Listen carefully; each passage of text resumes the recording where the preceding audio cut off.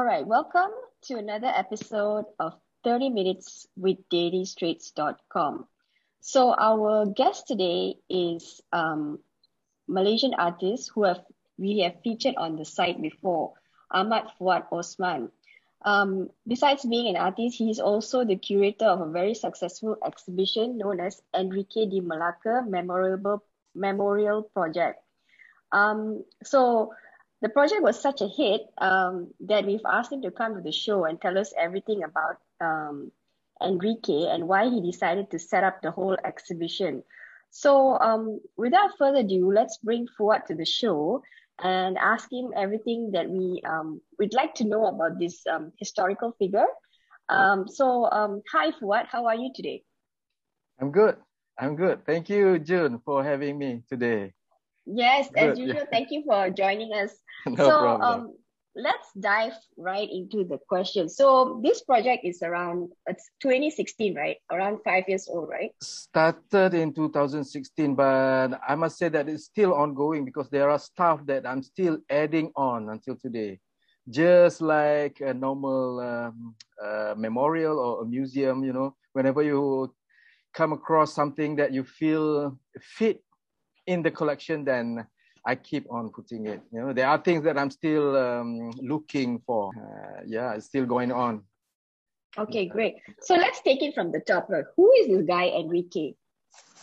Okay, Enrique de Malacca.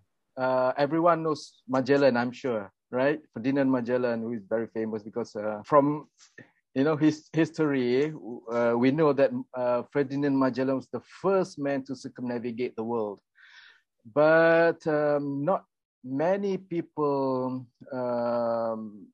remember or know that Magellan actually died in Mactan in 1521, 27 April 1521. He died there without completing the whole 360 degrees of circumnavigation. And Enrique was actually his a slave or his personal assistant, and he was captured in Malacca, or captured or bought. Until today, we don't really sure, but he was from Malacca. That's why he was called Enrique de Malacca. He is called Enrique de Malacca. So after the fall of Malacca in 1511,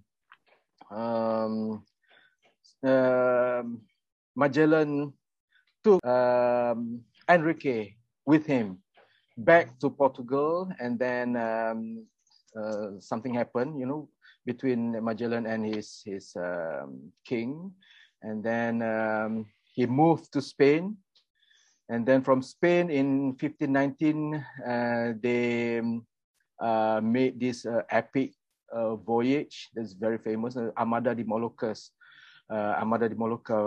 voyage. So that's Enrique that we know. He's from here. He's from Nusantara, but whether he's from Sumatra or Maluku, because he's being the subject of counterclaim between these three countries up until today, between Malaysia, Indonesia, and Philippines.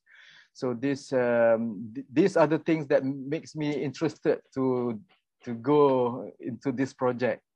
Yeah. Okay, so he's around Malay. He's Malay, right? He's Malay, yeah. Okay. Yeah. Without this exhibition, right? I must be very honest with you. I wouldn't have known who Enrique de Malacca was, because we have not really learned about him in history. But from past interviews I've read about you and this topic, you said that you actually found out about him while in history class. Is that right? No, actually, I discovered him when I was around, I think, 16 years old. I discovered him through a small book. It's called Panglima Awang, written in 1957 and published in 1958. It was my mom's small book collections. So I read about about this. Of course, the author changed his name, to localize it. So he named him Panglima Awang. So through this book, I know the existence of Enrique de Malacca, but of course, he doesn't mention anything about Enrique de Malacca. He just called him Panglima Awang. But the story itself was based on the story of Enrique, the history of Enrique. So for me, it left a very strong mark. Even though I was not an artist yet at that time, because I was still in school at that time, but it stuck inside me. Imagining that someone from this part of the world during that time, at the age of discovery, 16th century, the possibility of him being the first man to circumnavigate the world instead of Magellan himself and Elcano, because he was from here, and then they came back, in 1519 to this part of the world, Nusantara, and Magellan died, and he survived. That this thing, possibly could make him the first man to circumnavigate the world. But because of he's a slave, he's a Malay, he's someone from this part of the world, and the people who wrote history is, of course, from there, right? So these are the things that I found very interesting, So when I first read that, it stuck in me, but still nothing happened because I didn't involve in anything with arts anymore at that time. But in 2005, I moved my studio. I was already practicing artist at that time. I moved my studio from Kuala Lumpur to Malacca. So one of the main projects I wanted to delve into is this, because now I'm right in Malacca. So one of the first things that came up, pop up into my mind again was this. But when I started to do some research, I thought, wow, this is going to be quite a big project. I can't simply present him with just a piece of painting, a few prints or a sculpture of him. It has to be more than that. So meaning that I need a lot of funding to do that, right? Mm-hmm. So the project just stay there because I'm waiting for the right moment and all that. So until 2016, when I was approached by a curator of Singapore Biennale, they asked me if my work had something to do with a Nusantara maritime history, So at that time, I don't have my work have nothing to do with that at all at that time, But I told them that I do have something in mind that I have been keeping for quite some time, that really deals with the maritime history, not just Nusantara, but the world, maritime history. So I wrote them the proposal, and they accept my proposal and they commissioned me. So that's how it happened. This whole project. Yeah. So how long were you working on it? Like basically like 10 years? The idea started. I had the idea to really work on this was I mean maybe around that, It's of course it's more than 5 years. Is inside me.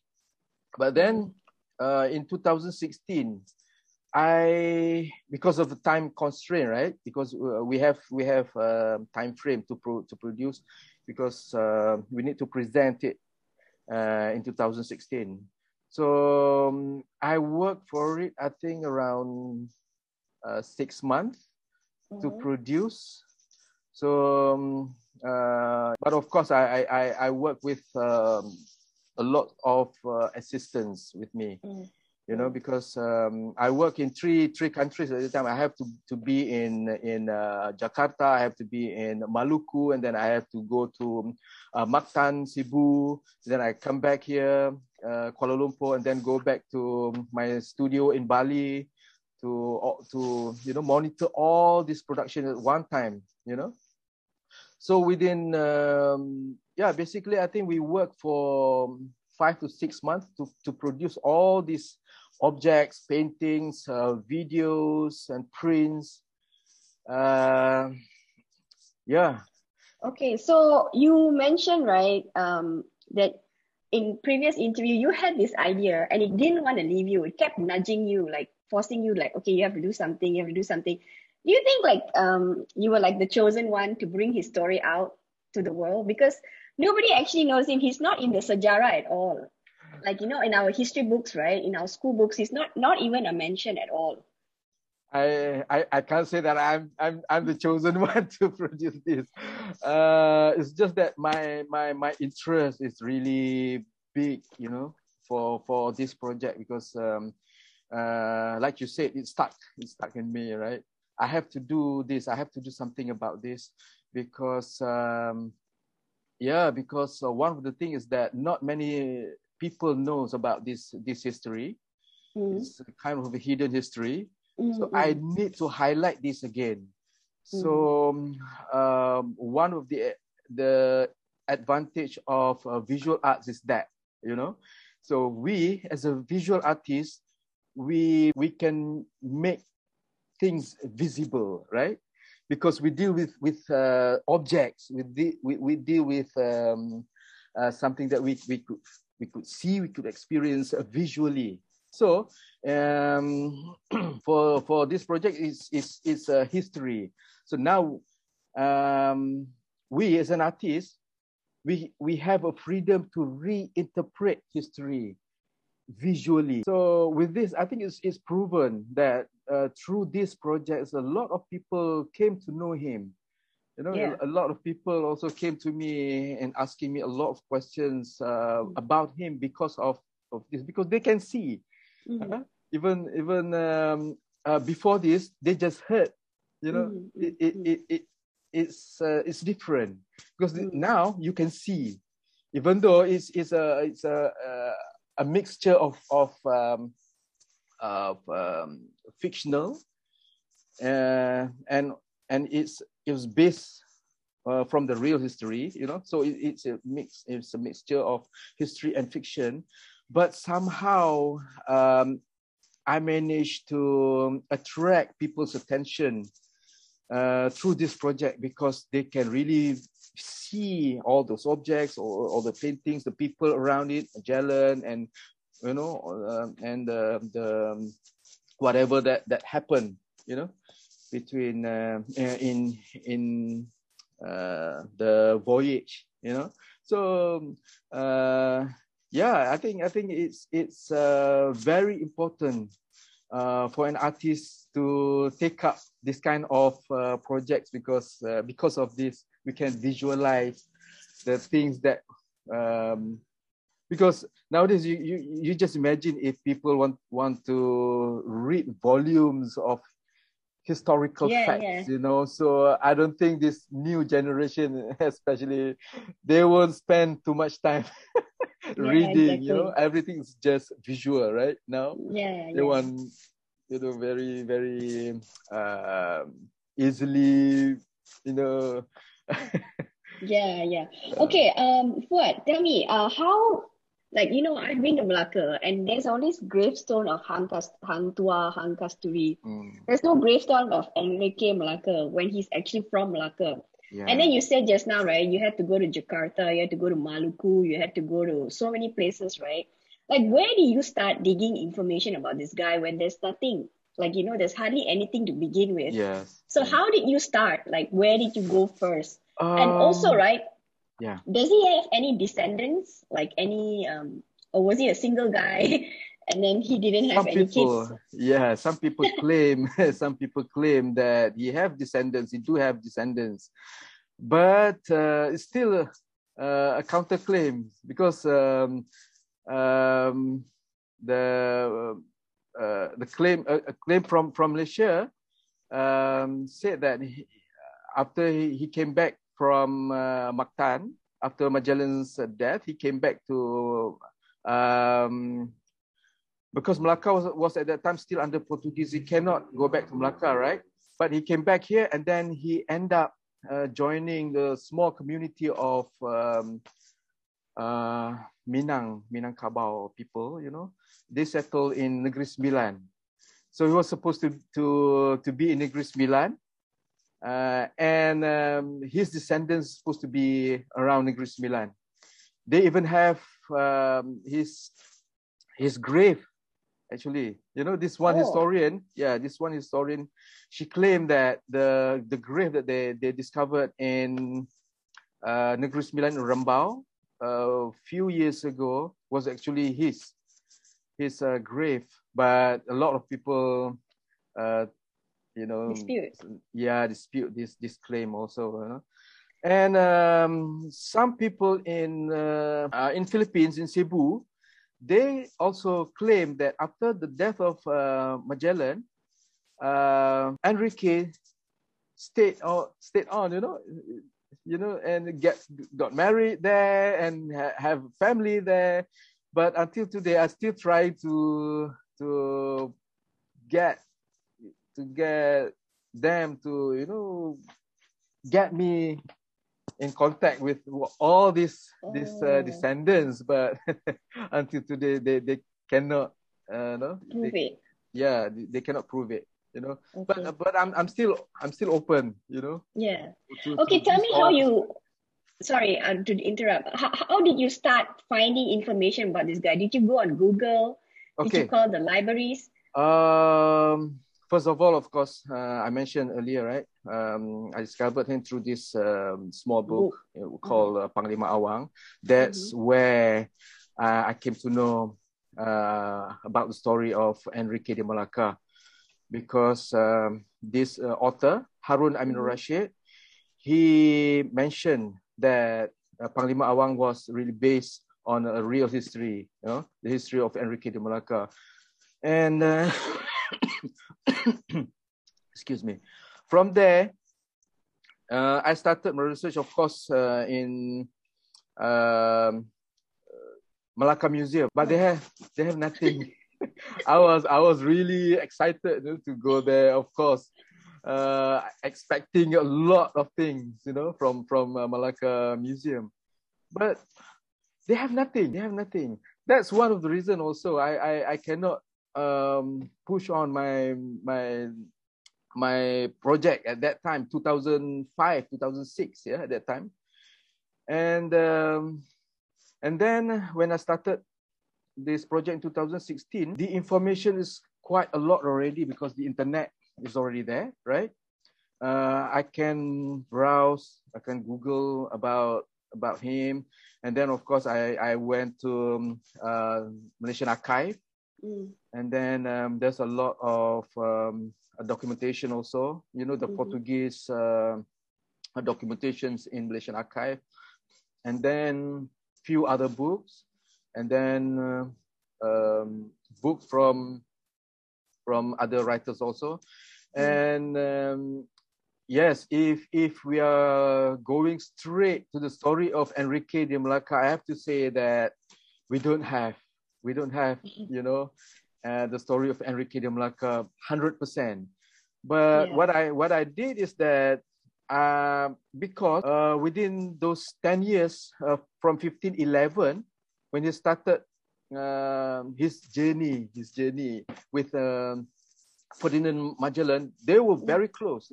He was very, very close to Magellan. So wherever Magellan went during that time, between 1511 until 1521, until Magellan's death, we could say that Enrique was always with him. So what I did was I just follow Magellan's story, Magellan's Uh-huh. history, Magellan's voyage or whatever, right? So whenever wherever Magellan went, he was with him. So I just followed through with him, and then for the information about him, I can say that it's much easier today, even though we cannot really prove, and it's again it's a counterclaim, but it's still okay for me because my project is not about trying to prove that he is a Malaccan, whether he's from Maluku. It's not that. It's not that, So I just want to know. I just want to know about him, whether he's from where and where he ended. I'm still open, and So is Awang is Awang his Malay name, or given by the author. but what is his real Malay name? We don't know. Nobody knows. Oh, okay. And how did one of the questions that I was seldom asked by the audience, because some Malay audience, of course, they wanted to retain his Malay name. Why did I call the museum of Panglima Awang? The project, the memorial of Panglima Awang. Why did I call it Enrique de Malacca? I said Panglima Awang is not his real name. It's a fictional name given by this author of Panglima Awang, Harun Aminur Rashid. Well, at least there's few documents. We can find a real name of him, right? Enrique de Malacca, given by this given this author of few documents and a journal by like Antonio Pigafetta, who followed the voyage also with Magellan, So he mentioned Enrique de Malacca. So it's his name, even though it's Christian name, it's Enrique, but I still have to use a real name. Yeah. Oh, okay. Yeah. So tell me, how did Magellan and Enrique become friends and become very close? Did Magellan come to Malacca and then they met, or is that too much? Yeah.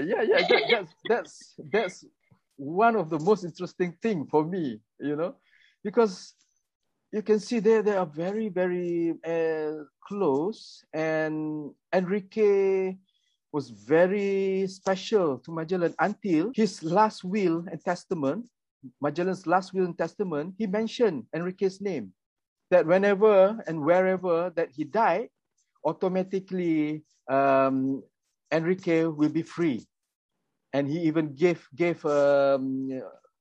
Enrique 10,000 maravedis, if he died, So when he died in Mactan on the 27th April 1521, so he automatically be a free man, Enrique. But this very close relationship, I don't know why, but it kind of opened up some other possibility for me as an artist to reinterpret this situation, So as a Malay from this part of the world, we have all this charm. We have a mantra and all that, right? Right. So I create. I imagine, right? I imagine Enrique somehow had used mystic powers. Yeah. So had used this talisman, this this charm to somehow make Magellan somehow like him. You like him very much. Because Magellan is Portuguese, right? Is it Portuguese? Yeah, Portuguese. Yes. So I would wonder they would have a communication breakdown, because one will be speaking Portuguese, another one will be speaking Malay Kuno, and then how do they communicate? At first, yeah. Yeah. Okay. Tell me. This Fuad. When Enrique was alive, was it the same time as Hang Tuah, Hang Lekyu? From what I heard from the documentation and all that, from some of the historian, Hang Tuah was still around at that time, but he was already old. He was already around 80 years plus at that time, while Enrique, when he was captured in 1511, he was only around 16 years old, according to Magellan's will again. He mentioned that in 1519, when they started the journey, Enrique was already around 26 years old. So within 10 years, so in 1511, Enrique was around 16 years old. Yeah. Okay. So why do you think what are some of the interesting anecdotes you found about him? Did you find any proof that he had mystic powers? I don't have all that, it's just that me as a visual artist, trying to how do I say this? Because interpret him. Yeah, I have to interpret him in such a way that, because if you look at just for example, the voyage itself, for 3 years they undertook, from 1519 to 1521 until they reach Philippines. Yeah, it's not an easy voyage because it's a new route. They went through a new route. They went through the western route. Well, normally the voyage before that, from the Portuguese mariners and all that, they will normally took the eastern route.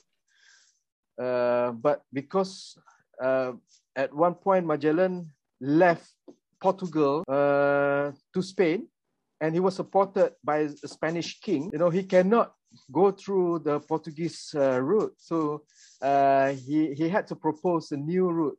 And because he was one of the first believer of the world is actually round, he believed that, if the world is really round, it's the same. We can go right to the same point also if we go the other way around, right? Yep. So, so sorry, I lost the. No worries. Okay, tell me, like, why all of us, right? Like some Malaysians. Okay, like, if I'll be very honest, right? If it wasn't for your exhibition, I wouldn't have known about him. So why has Malaysian history erased him? It's not erased. It's there. It's there, but very small. Yeah, but why? Because it seems quite significant, because he was a slave boy, and he went around the world. And I think somewhere you've mentioned that he could have been the first one before Christopher Columbus. Who? Magellan. Enrique could have after Columbus. After Columbus. So the second person. But different route. Different route. Yeah, and then this is like a full circle, which was never been done before Magellan. Okay, so but why is there very little mention about him in the history? Like, we know about Hang Tuah. I think one of the reasons is that not many documents documented his name. I mean, he was a slave. Again, I say that he was a slave, So whenever we talk about this circumnavigation, the history of circumnavigation and all that, nobody talk about him at that time, right? Nobody talk about him. So even for the local historian, I don't know. It's not many written article about him at that time. But now, if you look, if you Google about him, there's a lot already about him. Thanks That's a to you, lot. I think. Yeah. Thanks to you. I'm Okay, just by one the of way, them.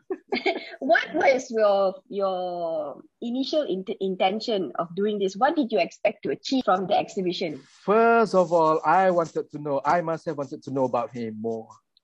Oh, okay. Yeah, I Yeah. must have wanted to know more about him. So in the process of learning about him, why not?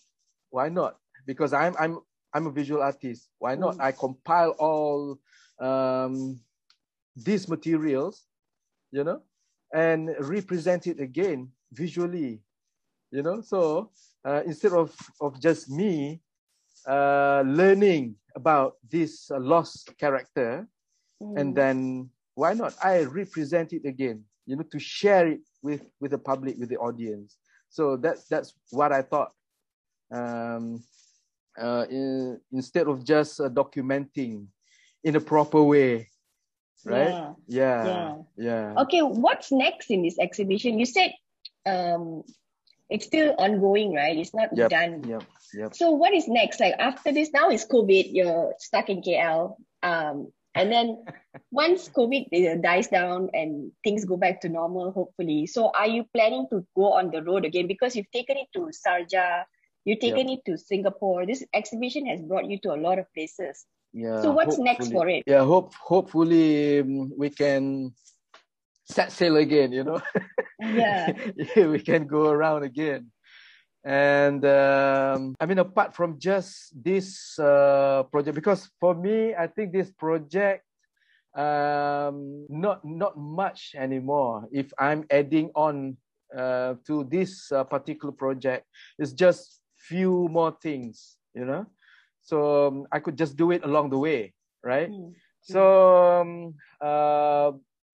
what I'm looking for after this project, because through this project, I discovered a lot more interesting and possible projects, that came out through this Enrique project, So I can expand more projects just because of this, So that's what I'm looking into now, because there's also history of Dutch VOC, right? Yeah, Dutch East India Company, because this one is Portuguese, and then after Portuguese, Dutch came, right?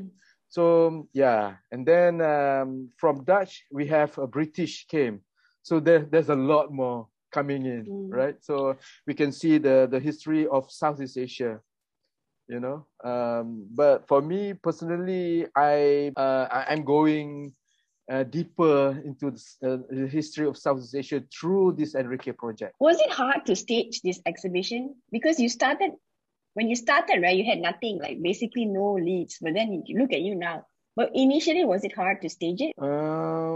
Yeah, because first of all, the scale of it is a museum like. And I'm also trying to retain the scale and the value of the exhibit. It cannot be simply exhibit anywhere, right? Because it's supposed to be in a museum space. Even if it's a temporary space, we have to really look at the kind of space that we are going to, because the space itself will enhance the work, or it will kill the work, Yeah, so that's just the space itself, not considering the logistic of it, because I have now, I think when we pack for the show, I have now around 23 big crates already. So it's not easy. So we are talking, of course, about the costing also, right? Logistic and the everything. Okay, one final question. Okay, so one anecdote that you can share to the listeners about Enrique that's not out there, but you discovered, and it's something new. What can I say? Anecdote. Or maybe a thing that we didn't know about him, like something that we didn't know about him. Was he tall? Was he handsome? We don't know. The thing is, that's why I reinterpret it myself. The work is my version of him, right? The work is my Okay. version of him. So if it's an anecdote, really, I don't know. I mean, What about yeah. physical appearance? Was he like Yeah, okay. For the physical appearance, for the Indonesian historian, because they really believe strongly that he came from Maluku itself, the source of the spice. And if he came from Maluku, and he was from Maluku, and then he went to Sumatra for a while, and then from Sumatra, and he moved to Malacca, and from Malacca, Magellan got him, right? And then the Indonesian historian, believed that if he was from Maluku, his feature must have been like a bit more like a Papua New Guinea look. Oh, okay. More like Australian Aborigines, right? Okay. But for me, I have to think of trying to free him a bit more, in the sense of I don't want to locate him in just one geographical reference, right? So if I choose to present him like a Papua New Guinea, we know already that he was, from that part of the world. But I wanted to retain the interesting part of this counterclay between Malaysia, Indonesia, and the Philippines. So how do I present him without trying to be up or to locate him, being a Malaysian or a Filipino or Indonesian. So I have to choose the feature that could represent him, that he could possibly came from. Whether if you believe that he's from Philippines, yes, my character, he could still be from Philippines, right? If he's Malaysian, my character could still be Malaysian. So if he's from Indonesia, he still could be from Indonesia. So those are the things that I have to think, how to present him. I think some of the challenges that I have to face during the production period was, that. But Nusantara those days was one big country, right? We didn't have Yeah. Indonesia, Filipina. We were just like one. Yeah. Okay. Right. Cool. Right. So yeah. All right, so that is all the time that we have for today. We have been speaking to a very renowned Malaysian artist, Ahmad Fuad Osman.